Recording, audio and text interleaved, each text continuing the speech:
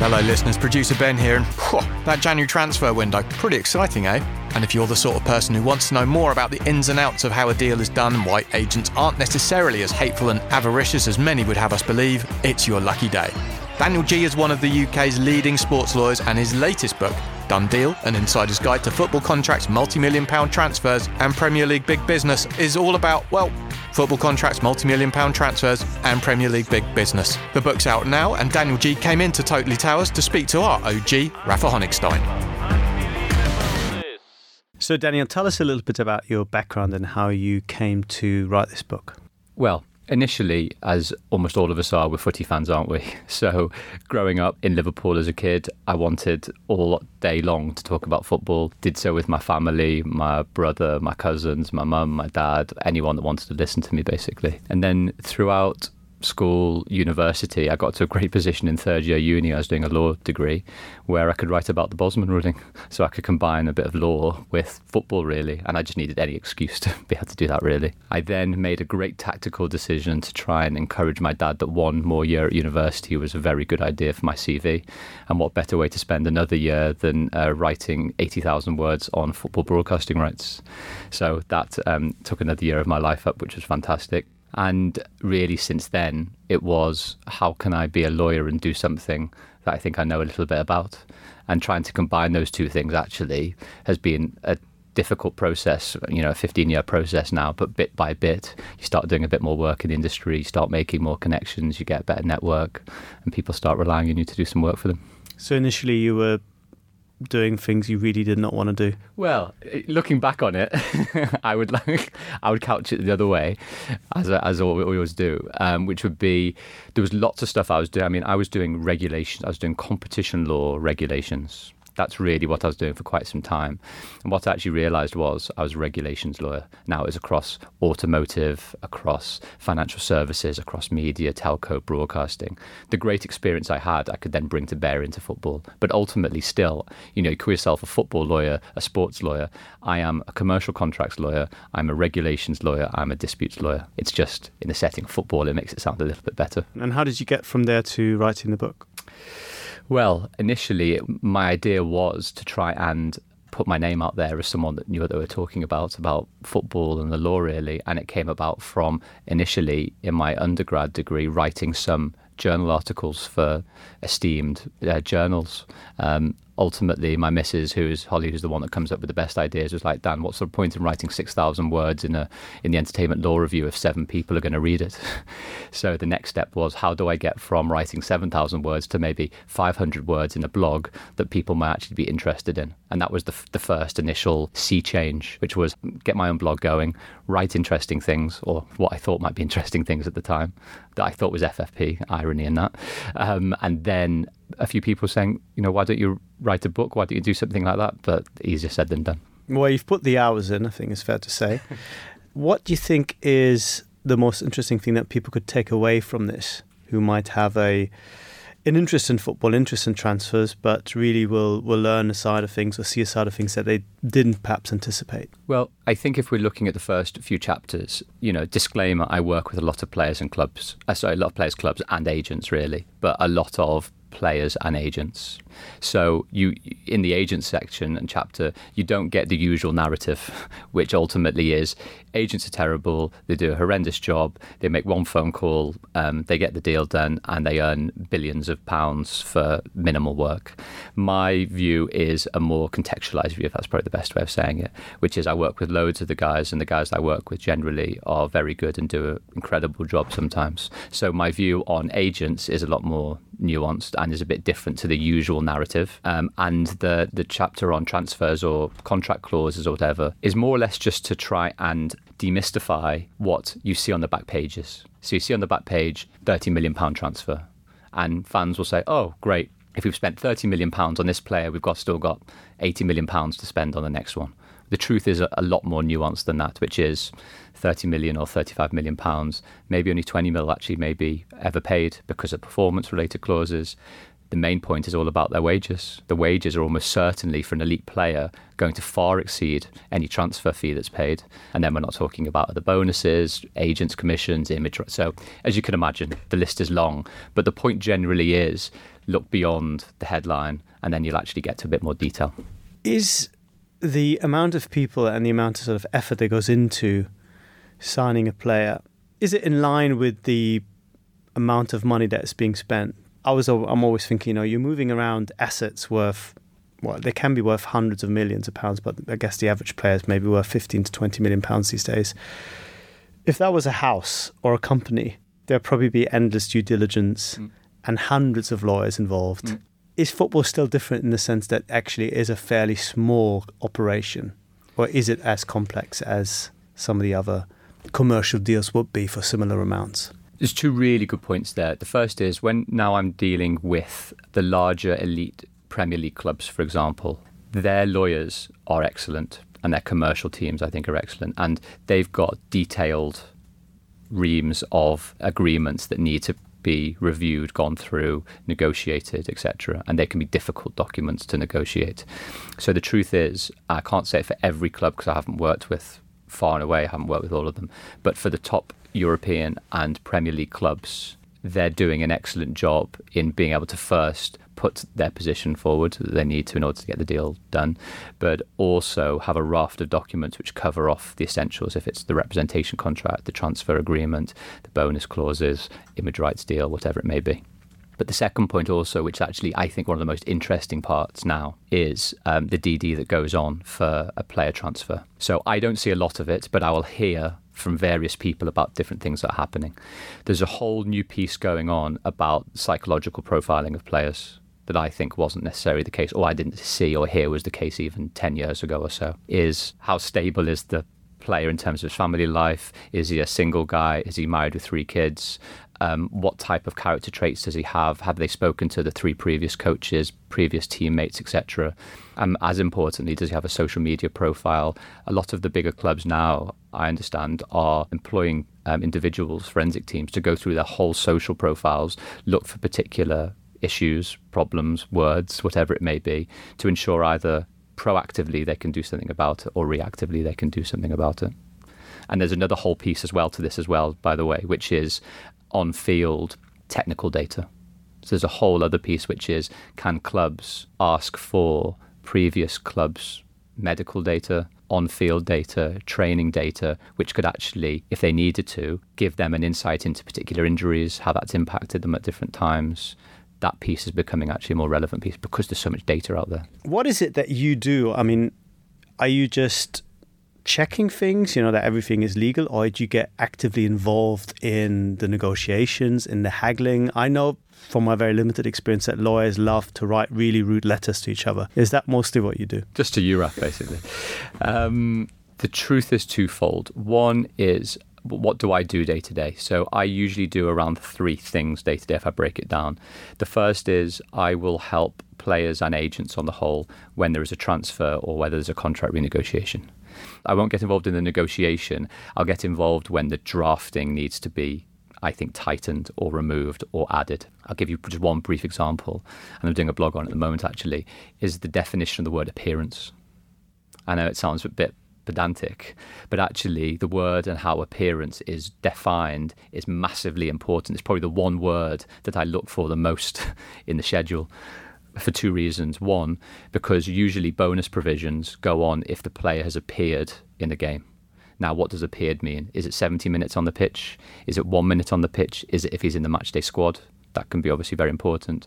The second element is actually appearances for then uplifts in your salary on a monthly basis. So if you appear in 20 games, what is that appearance? If you appear in 40 games, etc. And then that uplift can be an extra 5, 10, 15,000 pounds. So what is the standard definition of appearances? Well, it's a good one. It varies, and I've been able to negotiate across the board. Sometimes it can be more than 20 minutes. Sometimes it is you have to appear in the starting 11.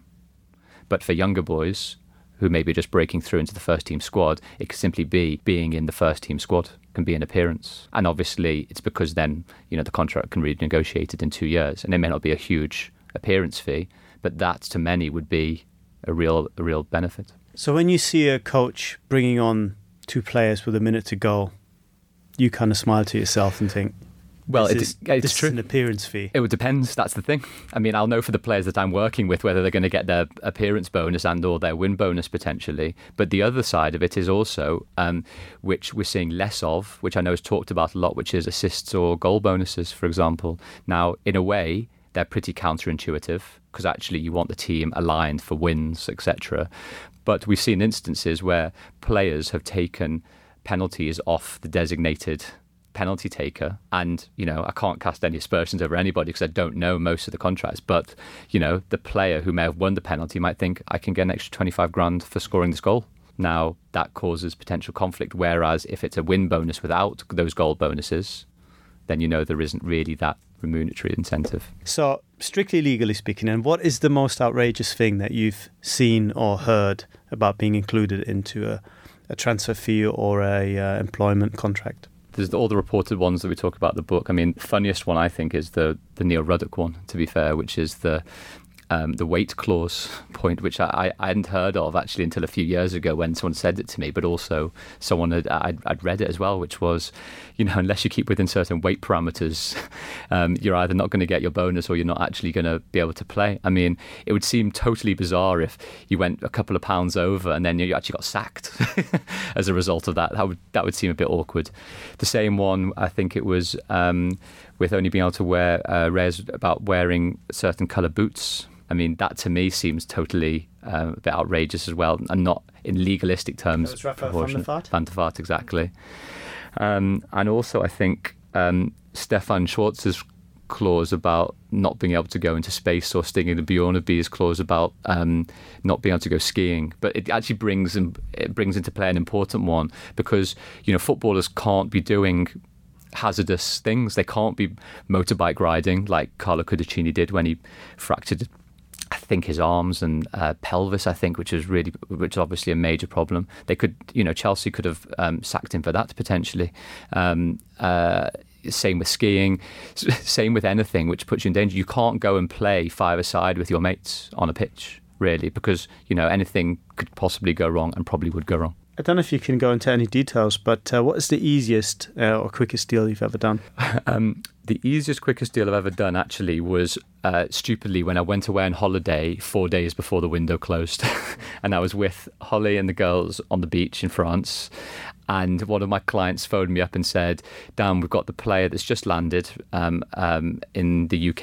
The deal's being concluded in 4 hours. Can you just have a quick look through the contract, just make sure everything's all right? And that's the worst in a way. So I had to tell Hol I'm going to be out of action for the next few hours now. So I am on the beach in the table. I've got 4 napkins, all with different clauses. I've got my 2 phones looking at the clauses of the rep contract and the player contract, and I'm making suggestions to the club secretary on the phone. I've then got the agent on the other phone saying, can we do this, that? And 3.5 hours later, the deal's done, thank goodness, because everybody's willing just to get things done. Was I entirely happy with all of the clauses? Probably not, but it was worth a lot of money to the agent, and they were willing to take that risk in the end. What would have been the most complicated deal you've made, and did it include Daniel Levy? The truth is, I actually haven't worked with or against Daniel and anything just yet on Tottenham related matters. Usually it is with the elite clubs in the Premier League, where their employment contract schedules are massive. They can be like 35, 40 pages long, and that's the tricky element to it all. It's incredibly comprehensive, but it just means it takes a huge amount of mental energy to go through, especially within short deadlines. And that's the thing that I find the trickiest, because ultimately there's a deadline, and my biggest worry is cutting the deal off, really, of being so risk averse that you say we can't do that and we can't do that. My idea isn't to say can't, it's can we do it this way, or can we draft this way? Because the last thing I want is me, losing the deal for the agent or the player. What is the thinking behind doing deals on deadline day? Why does it take so long? Is it sort of gamesmanship, or is it just people being a little bit slow to sort things out? Why does it happen that way? I don't ultimately know the exact answer. I know the factors that go into it, and you can probably know better than I, because you're probably hearing it from all the players, agents and clubs all at different times. My view is that you can plan as well as anyone wants to plan, but ideally avenues sometimes only open up because transfer decisions are taken and then reassessed throughout. So one agent may have a player, that player may be going to one particular club, the club backs out of the deal, second option of the club happens, that club then signs someone, the team that they've signed it from then needs a player in order to recover, and the cycle goes on. And sometimes that can happen at multiple times across multiple clubs, across multiple agents. So the chain impact of reactions and actions effectively meet cascade. And that's why the closer you get to a deadline, people can become a little bit more panicked and reactive in what they need to do. But ultimately, those windows within the window only open quite late because people are willing to accept less or more, or people see opportunity for value very late on and are happy to do it. And let's get this right, just one more thing. Usually, the January window is not a great window to do deals, and deals are sometimes done at inflated prices. A lot of clubs see that window as an opportunity to maximise value for their players to sell, and will only try and do it late on because buying clubs will see that opportunity. Now, you told us that you got going writing about Bosman. A similarly seismic change might hit the UK after Brexit. How do you assess the impact on football and Premier League in particular? I'm so sick of the B word. Just personally, never mind professionally. Truth is, but there's one really big impact which I think hasn't been covered off just yet. It's as follows. If we go with no deal or some type of, or what, just say no deal for the moment, everybody requires a work permit except for UK players. What happens for any non-UK player that is signing a contract extension post end of March? I think they would require a work permit. And if they require a work permit, they may not get one. Who knows what the rules may say, which means they can't sign a contract extension. Now, that's not even for new players, new non-UK players coming in to the UK, full stop. There is no clarity whatsoever at the moment. And that makes me feel very nervous for all the players that are telling me, well, what do I do? And my view is, if there's a contract renegotiation to happen, ideally try and get that done rather soon. But then what's the point in me giving that advice if I don't know what the outcome of Brexit would be? It's like completely circular. So the answer is there is no answer, sorry. Well, you'll be busy, I think, one way or the other. Finally, as a Liverpool fan, if you could magic any one transfer into being, what would it be? Can I be really a stereotypes and just say Messi? Or does it have to be realistic? Will he gegenpress happily for Jurgen? I don't care if he doesn't. We haven't seen as much gegenpressing this season, to be fair. I would love to see someone like Werner from Red Bull.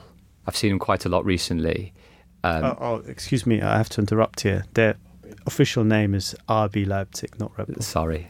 Of course, actually, after that FFP decision. And completely different entity. Correct. Absolutely separate. And I think because he's a multi-purpose striker by the looks of it as well. Lightning, good decision-making, scorer of goals, but can probably play in either of the front three positions for Liverpool. And I think Klopp really likes flexibility of tactical acumen, the same way maybe why we bought Keita as well, can probably play in 4 different positions. And we probably need a bit of backup with, I don't know, Origi, Sturridge, likely to leave in the summer. So I think he would quite nicely fit in. That was Daniel G speaking to Rafa Honigstein. You can follow Daniel on Twitter @FootballLaw, and you can pick up his new book, Done Deal, an inside guide to football's contracts, multi-million-pound transfers and Premier League big business, which is published by Bloomsbury, online and in-store now.